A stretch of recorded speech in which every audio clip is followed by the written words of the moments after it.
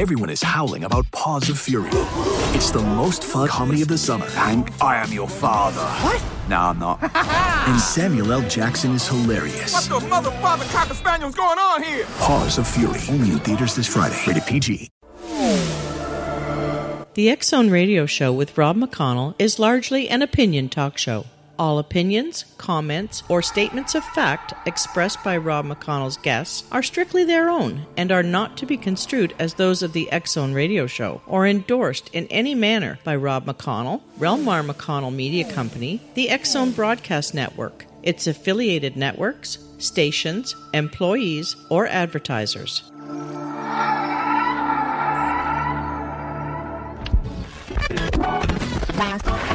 All Hit Radio.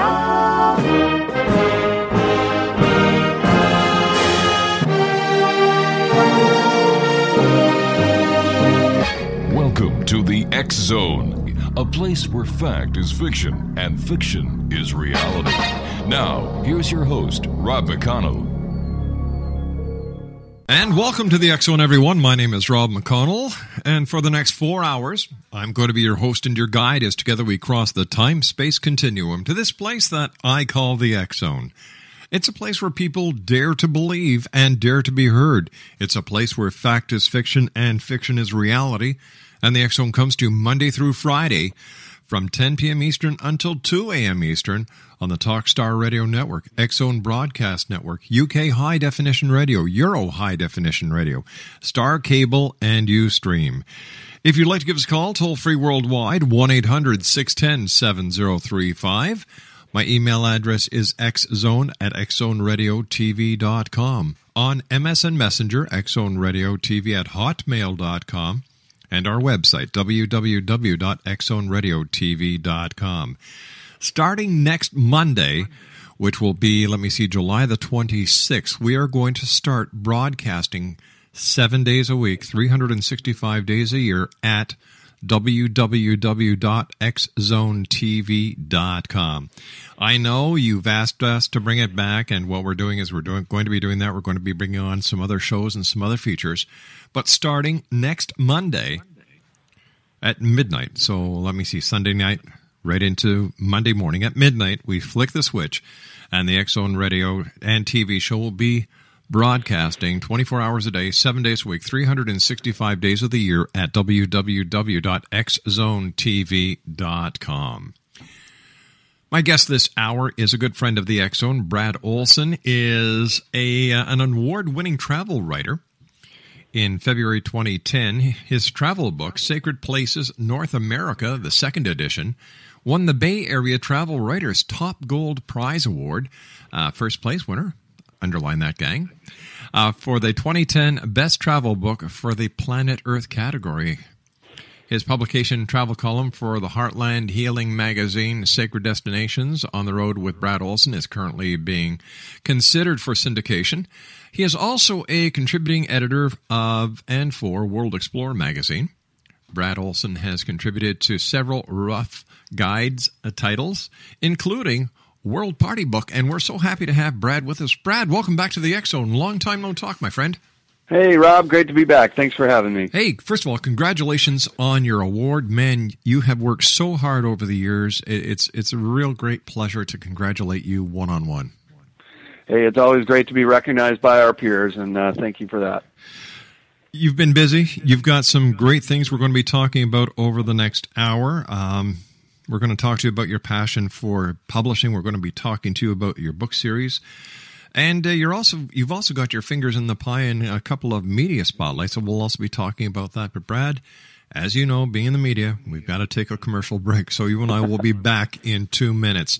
X-Zone Nation, Brad Olsen is our special guest. www.bradolsen.com or www.cccpublishing.com. This is the X-Zone for Monday, July the 19th in the year 2010. My name is Rob McConnell, and Brad Olsen and I will be back on the other side of this commercial break in 2 minutes as we continue here on the Talkstar Radio Network, X-Zone Broadcast Network. We are also on UK High Definition Radio, Euro High Definition Radio, Star Cable, and on Ustream. We'll be back on the other side of this 2-minute commercial break. Don't go away.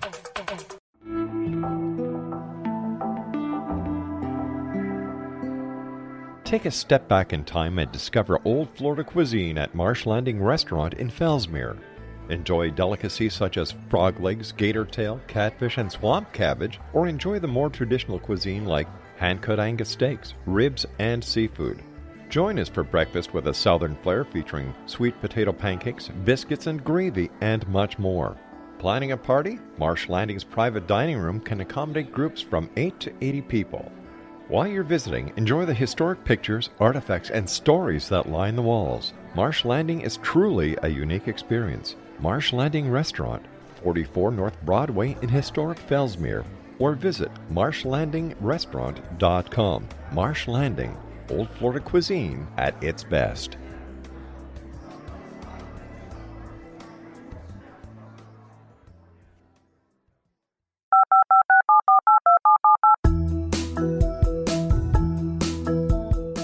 Did you know that when you're on the road with limited data or Wi-Fi, you can still listen to the X-Zone Radio Show with Rob McConnell, The Science of Magic with Gwilda Wiyaka, X-1, Dimension X, Space Patrol, and every minute of the X-Zone Broadcast Network by calling 213-401-0080, courtesy of Audio Now. No smartphone, app, or internet needed. It saves your data plan, and it's free if you have unlimited minutes. Call 213-401-0080 to listen on any phone, anytime, anywhere. Remember 213-401-0080 for the best of the paranormal, parapsychology, and sci-fi radio programming anywhere, 24/7, 365. Brad Olsen's our special guest, www.bradolsen.com and www.ccpublishing.com. Brad, how did you get into publishing? Well, the short story is I traveled around the world for 3 years, first by teaching English in Japan and financing 2 years after that, realizing, wow, there's not a whole lot of Americans out here.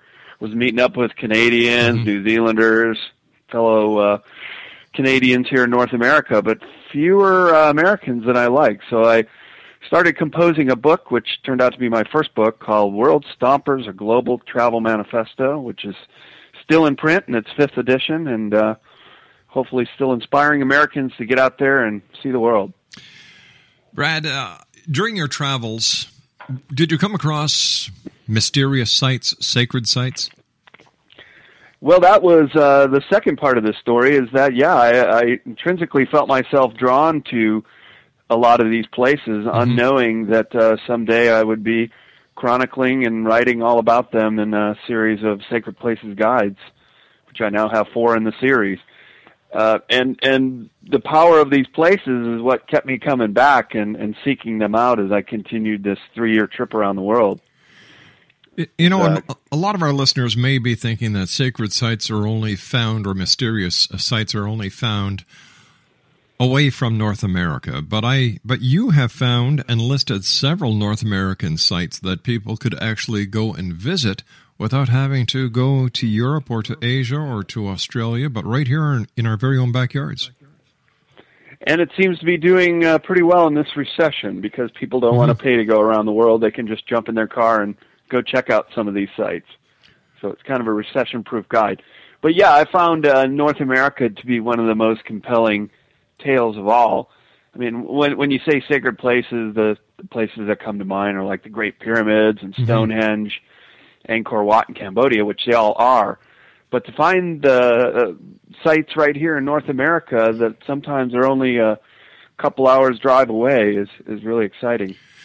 Now, I understand there's a very old relic that's been found in Chicago. And apparently it ties into hundreds of ancient copper mines that are found around Lake Superior. Yeah, that's right. And that's one of the most fascinating stories in Sacred Places North America. It's called the Wabanasi Stone, and it's actually the oldest known relic found along the banks of the Chicago River when the first explorers came through, led by Indian guides. That was Joliet and Marquette and LaSalle They all saw it sitting there on the banks of the Chicago River, and it's this face of a man with his eyes closed and what appears to be a goatee beard and his mouth open on a giant boulder that weighs over 500 pounds.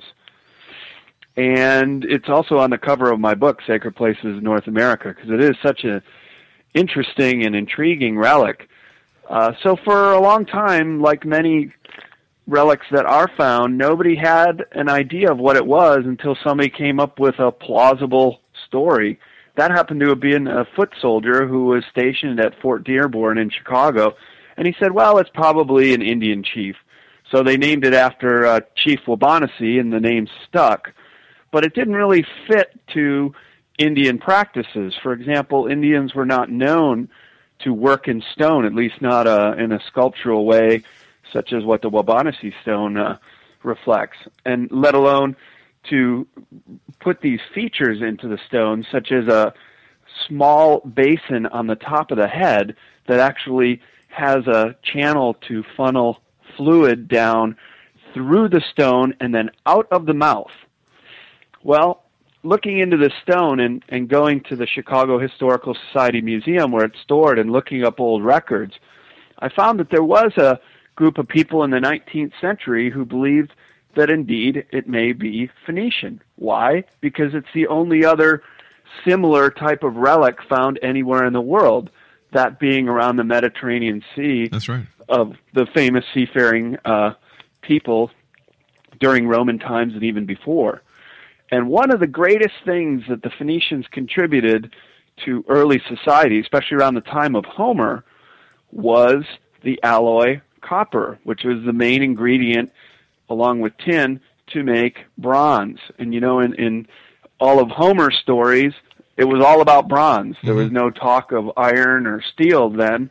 Bronze was the strongest metal there was, and as a result, since it was so important in armaments and spears and swords, it was worth more than gold or silver. So if you knew where to get the copper to make the bronze, you're going to be a very successful merchant. And they did, and it's known throughout history that they produced quite a few bronze armaments for the various armies around the Mediterranean Sea. But where they got the copper from, nobody knows. And that answer lies right here in North America. You know, Brad, history has been known to be fabricated to suit those who are writing it. We know for a fact Christopher Columbus did not discover North America in 1492. It has been through people like you that we realize that, hey, wait a minute. The Phoenicians were here. There must have been a very prosperous trade, and the Phoenicians, wait a sec, hold on, that's way, way back. So, you know, what's with this juggling of the books of history? Why can't we just be honest? Oh, well, I'd love to be honest, and that's one of the whole points of writing these books is to get people out there investigating for themselves, because you're right, history is very flawed, and the convenient cookie-cutter model of Christopher Columbus being the first here, like you said, is ridiculous. Yep. We know there are many explorers from various parts of the world who came to North America, both from the West Coast and primarily on the East Coast, including, of course, the Vikings and the Celts and who knows how many other people.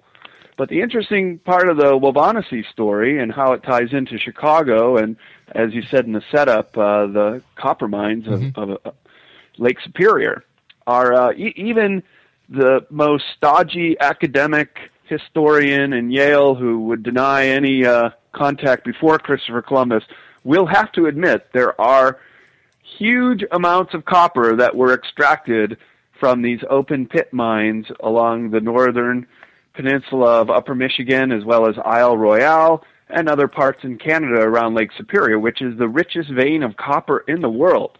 So here you have tons of pure copper being extracted. Nobody knows where it goes. Well, I mean, just on the surface to say, oh, the Phoenicians sailed here from Lebanon and they went and picked it up and came back, that seems pretty ridiculous. But my question is it ridiculous? If you were to come back 3 years later with a boatload of copper and ultimately become what we would know today is a multimillionaire for the rest of your life? Wouldn't that be an incentive to take a little chance and go on one of these voyages? You better believe it would. So I always say if the incentive is there, then let's build the story around that. And let's face it, everybody's wanted to be rich throughout history, so you've got a very strong motivating factor to find this copper. Now, if you're able to get this information from the Native American people, where it is, trade with them, give them what they want, and take it and leave, well, that's great. So then my quest in this whole adventure was to retrace the steps. How would Phoenicians actually come here? And this is also a parallel to how other cultures from Europe and the Mediterranean would also have come here. And that's basically taking the stepping stones, what they called the islands, in the North Atlantic. So you'd start from the British Islands, go to the Shetlands, go to the Faroes, go to Iceland, go to Greenland, and then you catch the Labrador Current, which is very strong. It's like the Gulf Coast, but from the north, and you don't even need to put up your sails. The current will take you all the way to North Carolina if you let it. But certainly there's riches to be found on the way. So along the line of the story of the Phoenicians, my belief is they cut through the St. Lawrence Seaway to Lake Ontario, but there's a barrier to get to the other Great Lakes, that being the Niagara Falls. So what I think they did is they went through the channels, or the lakes north of Lake Ontario, which is now the Trent-Severn Waterway, would have portaged their boat up over the Niagara Escarpment, because of course it was an empty boat at that time, so the whole crew could have carried it up over this ledge and then dropped into the lakes that lead to Lake Huron. And then you're basically at the same altitude of Lake Superior. But I got to ask you a question at this point. How would they get back with a boat laden full of copper? That's where the Wabanasi stone comes in. So yes, let's say we're fully laden with copper. The boat weighs much, much more than it did coming in. Well, the whole reason the city of Chicago is where it is because it is the quickest water passage to the rivers of the Mississippi. Basically, and I grew up in Chicago, and I went there in the suburb of Lyons, south of Chicago. There is a plaque and a big memorial. I mean, it's mostly dedicated to the French trappers who were, again, told this route by the Native Americans. But if the conditions are right, especially in the spring, if it's a wet spring, you can take a boat, heavily laden, get to the southern branch of the Chicago River, and it's now gone, but there had been a lake there called Mud Lake. You could actually portage with the boat still in the water and just pull the thing through, get into Mud Lake, pull it through one more time, get into the Des Plaines River, which leads to the Illinois River, which leads to the Mississippi. Boom, you're out into the Gulf of Mexico, catch the trades the other way, and you're back to Europe. Seems like a plan. A very well thought plan. Hey, listen, you and I have to take a commercial break, old friend. Please stand by. Exo Nation, Brad Olsen's our special guest this hour. www.bradolsen.com or www.cccpublishing.com. 1-800-610-7035, worldwide toll-free. Email xzone@xzoneradiotv.com. On MSN Messenger, xzoneradiotv@hotmail.com. Our website, www.xzoneradiotv.com. And don't forget, next Monday, live, 7/24/365, xzonetv.com. We'll be back. Don't go away. This is the X-Zone Broadcast Network, broadcasting worldwide on broadcast affiliates and satellite program providers, including CNN Broadcast Network, Sirius Satellite Network, Star Media, Good News Radio Network, Angel Broadcast Network, Wiki Broadcast Network, and WPBN TV. For more information on the X-Zone Broadcast Network, visit us at www.xzbn.net.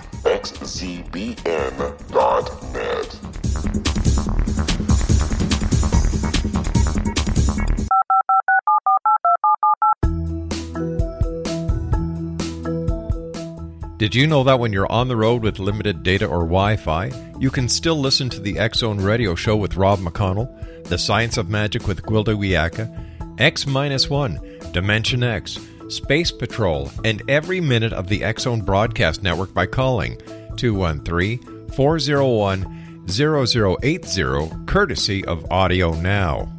No smartphone, app, or internet needed. It saves your data plan, and it's free if you have unlimited minutes.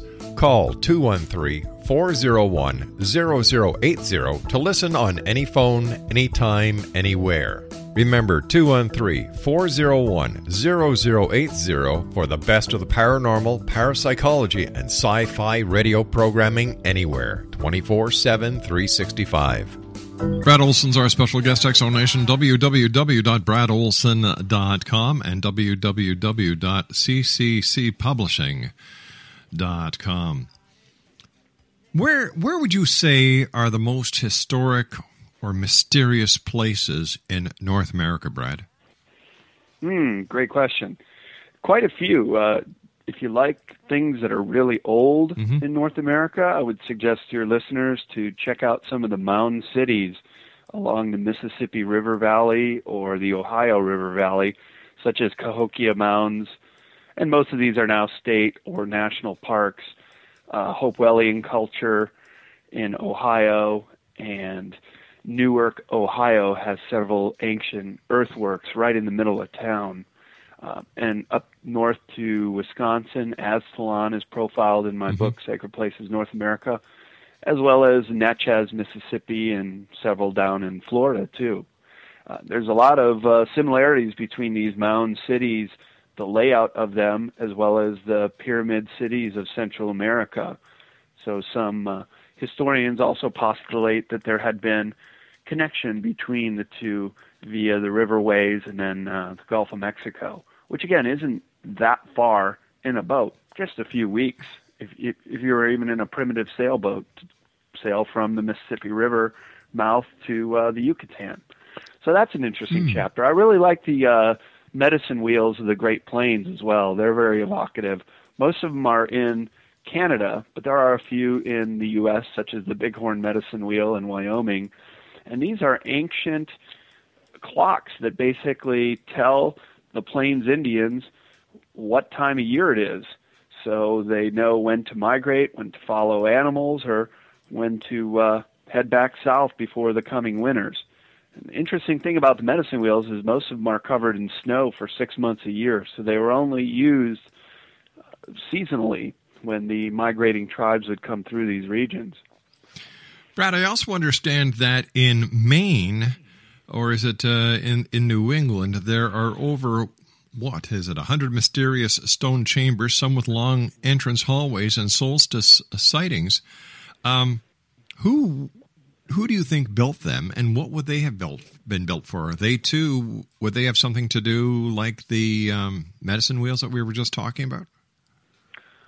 Probably not many similarities to the medicine wheels, apart from the fact that they both had sightings. The chambers in New England are more situated towards the solstices, whereas the medicine wheels were more geared towards looking at some of the prominent stars, but also the solstices. Now, the chambers in New England are utterly fascinating. I was just there last summer checking them out one more time.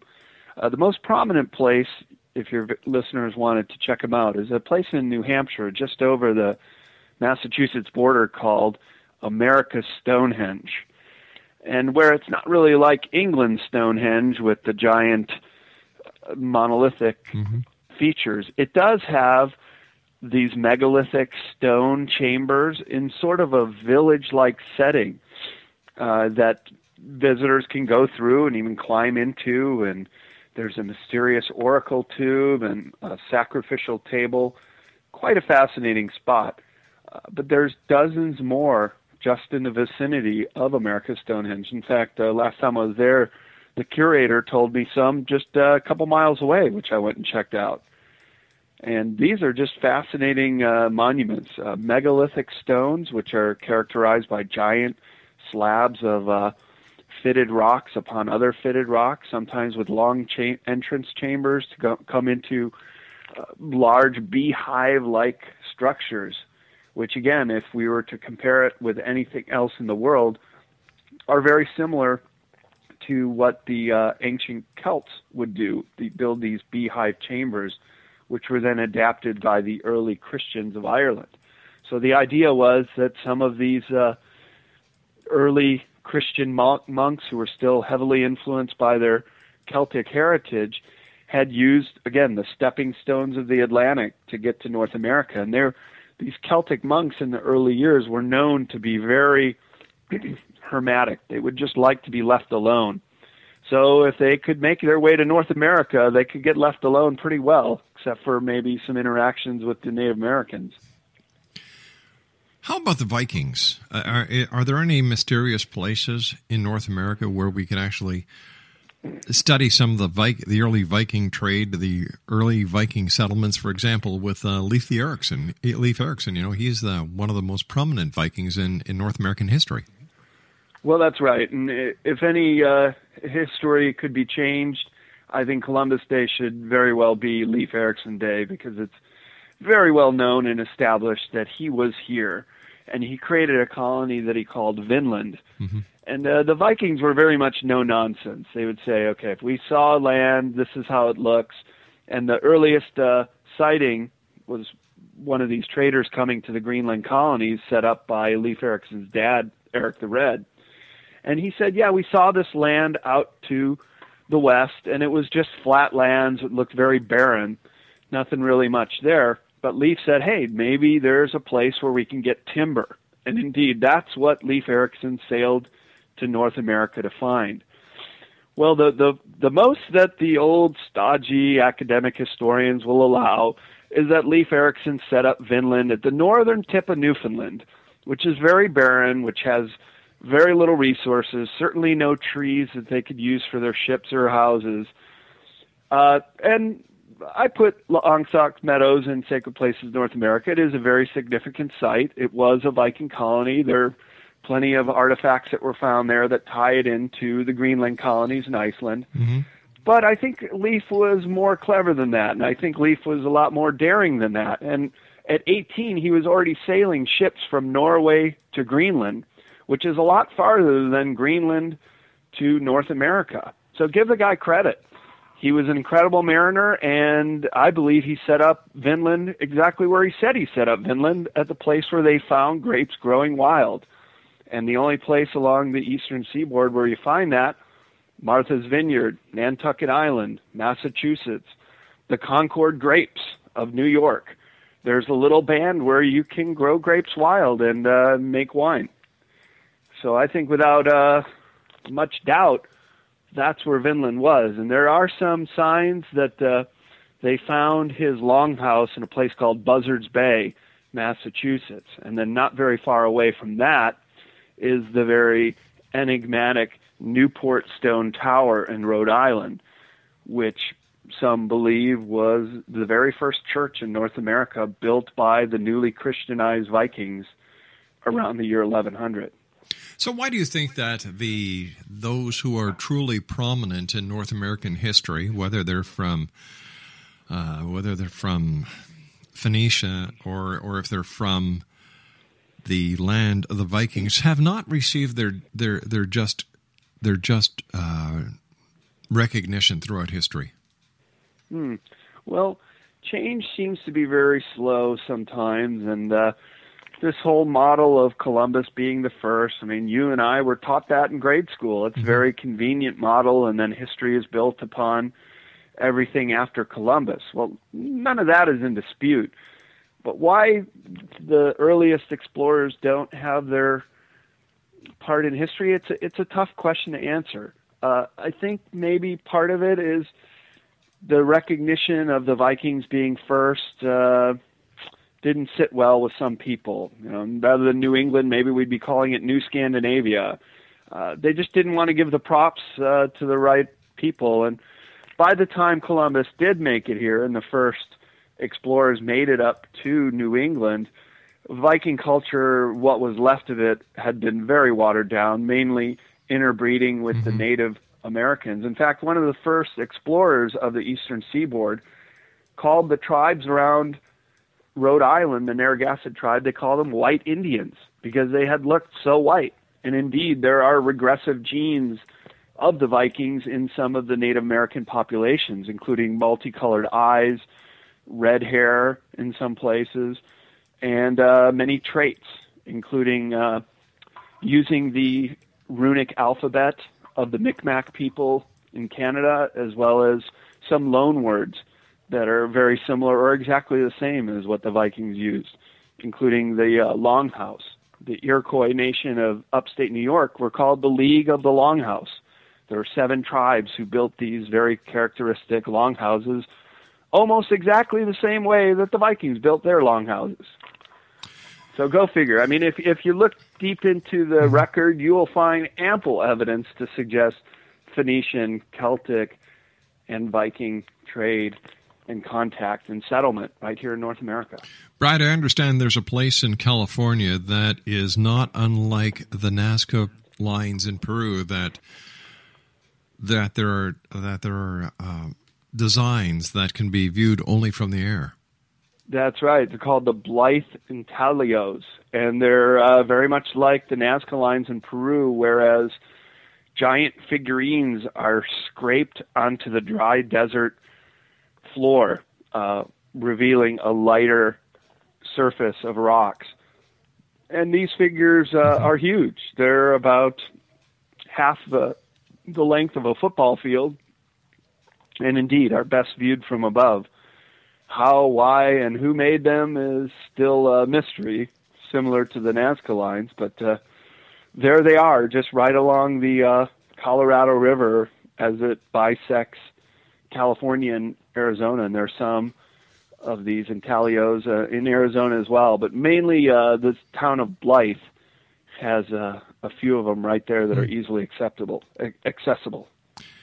I guess lastly for this segment, Brad, why do so many sacred mountains, especially volcanic mountains such as Mount Rainier, Crater Lake, Mount Shasta, report the highest incidence of UFO sightings in North America? What's your opinion?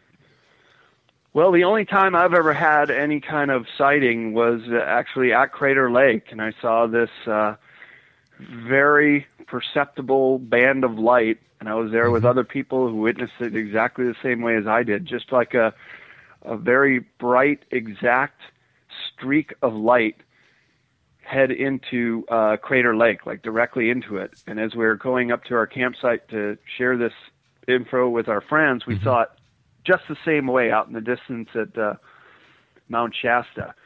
Still don't know what it was, but as I read more and more about it, I also found that volcanoes seem to harbor the most amount of UFO sightings, not only in North America, but worldwide. Why that is could be because many volcanoes are hollow on the inside. Perhaps these visitors have some sort of way of getting through our third-dimensional barriers to get into these chambers where they wouldn't be harassed by the governments and black ops of the world chasing them around. So that's one theory. Why they occur at these mountains worldwide and why these mountains are also considered in ancient Native American and indigenous folklore as being sacred mountains is just another intriguing part of the story. Maybe it's the aura of the mountains, or maybe indigenous people also had sightings there. A lot of the listeners of the X Zone have been to Mount Shasta, and they all come back with their very own unique story about something that has changed their lives. And I was wondering, Brad, if you've heard any of these stories from the many readers that you have around the world. Well, I have indeed, and I've had my own mysterious experiences at Lake Shasta, or like I said, the sighting I saw over the mountain. But I was there on 7707. We were doing a peace gathering with some friends we knew up in Mount Shasta. And on the 4th of July, when we were getting ready to do a party somewhere, this guy came over with Google Earth, and he said, look at these things I found on Google Earth. And I've reproduced them in Sacred Places North America. There's photos of them in there, and they look like crop circles from above. And we're like, oh, we got to find these things. And we're looking all day in 100-degree heat and just about to give up. And he said, no, let's just make one more turn. Let's check out that meadow over there. And we found them. And they weren't crop circles, but they were mounds. And they had little moats around them that were not filled with water, but had been filled with water recently. And there were two sets of these patterns. And both of them were connected by a channel that just went off into the distance and could be filled with water. Well, somebody in our group speculated that this was a way to create these lenticular clouds, which are very commonly seen around Mount Shasta, and which are these very distinct-looking clouds that almost look like UFOs themselves. Brad, stand by, buddy. You and I have got to take our final break. Okay. Brad Olsen's our special guest, Exo Nation. Sacred Places, North America. Websites, www.bradolsen.com and www.cccpublishing.com. Brad and I return on the other side of this break. Don't go away. This is the X-Zone Broadcast Network, broadcasting worldwide on broadcast affiliates and satellite program providers, including CNN Broadcast Network, Sirius Satellite Network, Star Media, Good News Radio Network, Angel Broadcast Network, Wiki Broadcast Network, and WPBN TV. For more information on the X-Zone Broadcast Network, visit us at www.xzbn.net. 19 Sergeant Central. 19 Sergeant check. Officers on the scene. Hi, I'm Larry Lawson, host of Paranormal Stakeout. With over 36 years in law enforcement, I have learned a few things. The most important is the proper gathering and preservation of evidence is vital to putting the bad guy behind bars. It's no different in the world of paranormal investigation. Whether it's the search for the afterlife, cryptozoology, UFOs, and extraterrestrials, how we gather the evidence, preserve that evidence, and present it to a jury of our peers will make the ultimate difference in proving the existence of worlds and entities that are beyond our imagination. Join me, Larry Lawson, every week on Paranormal Stakeout when, along with my guests, we'll take a journey to prove with indisputable evidence what man has struggled to believe for centuries. Go to xzbn.net for the broadcast schedule and check me out at paranormalstakeout.com.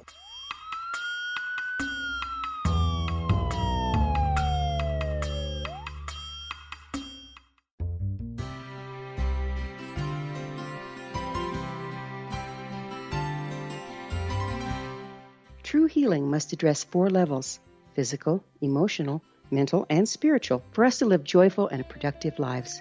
We tend to treat 3 of the 4, leaving the spiritual languishing. If you're tired of the same dysfunctional patterns cropping up in your life, Soul Balancing is for you. Trixie Phelps, owner and founder of Soul Balancing, is a naturally gifted energy healer trained in numerous esoteric forms, including shamanism. Trixie has created a powerful modality that safely and effectively clears your energetic field. A soul balancing session can remove interference, heal trauma, and restore your hope. Contact Trixie for a life-changing long-distance session today. www.soulbalancing.world.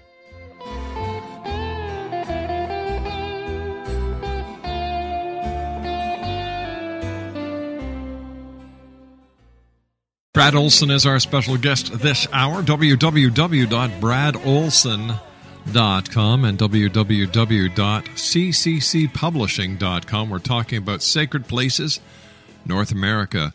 Brad, before we went to the commercial break, you were telling us about this site that might have actually provided a clue into the formation of lenticular clouds, which many times are mistaken for UFOs. That's correct. And if any of your listeners have been to Mount Shasta, it can be a perfectly blue sky day, not see another cloud anywhere around except for these lenticular clouds, which seem to come at a certain altitude and just cling right to the mountain. So there was a amateur UFO expert in our group, and he's saying, well, you know, we see these things all the time. He lives up there at Mount Shasta, and nobody really knows how or where these clouds come from. They just seem to rise up and poof, there they are. Well, let's just say there was a way to excite the atoms in water to create steam. Maybe these things we found on Google Earth and then physically found on the ground we're some kind of way that maybe there are people or entities that reside in Mount Shasta, and let's say they need to get out of the mountain and it's a blue sky day. Well, what can you do but create a little lenticular cloud to rise up and cling to the mountain? And then, as my friend says, sometimes these lenticular clouds will actually break off from Mount Shasta and just go float away. So it would be a perfect cloaking device, according to this source, to allow ships to come and go, if that were the case. Brad, as always, great having you on the show. Where are your books available, and where can our listeners go to find out more about you and, how they can actually save a lot of money and stay right around here in North America, visit some of these very interesting and old sites? Well, my books are available, of course, at Amazon.com, any other online retailer. They should be at your favorite bookstore. If they're not, ask for them, and they can order Sacred Places North America or any of my other books. Should be available. Well, they're definitely on all the databases and hopefully stocked in your favorite store. As always, as I was saying, great talking to you. We've got about a minute left, Brad. What's ahead for you? What are you working on right now? Well, I'm working on a Sacred Places TV show that hopefully will come to fruition in the near future. I'm working on a couple more books. Looks like I'm going to bring out Sacred Places Around the World as a 3rd edition next year. So I'm going to beef up that title and add some new sites and do some traveling. And life is good, Rod. Excellent. Glad to hear it, buddy. Again, thank you very much for joining us. A great pleasure talking to you. I wish you much success, and I look forward to the next time you and I meet here in the X Zone. Hey, and if anybody wants to follow me on Facebook, I'm at CCC Publishing is my fan page, and they can get a daily report of what I'm up to. Sounds like a plan, buddy. That's Brad Olsen has been my guest this hour, X Zone Nation. Sacred Places, North America. 2 websites, www.bradolsen.com and www.cccpublishing.com. I'll be back on the other side of this commercial break with the news at 6.5 minutes past as the X Zone continues from our studios in beautiful Hamilton, Ontario, Canada. Don't go away. We'll be back after the news.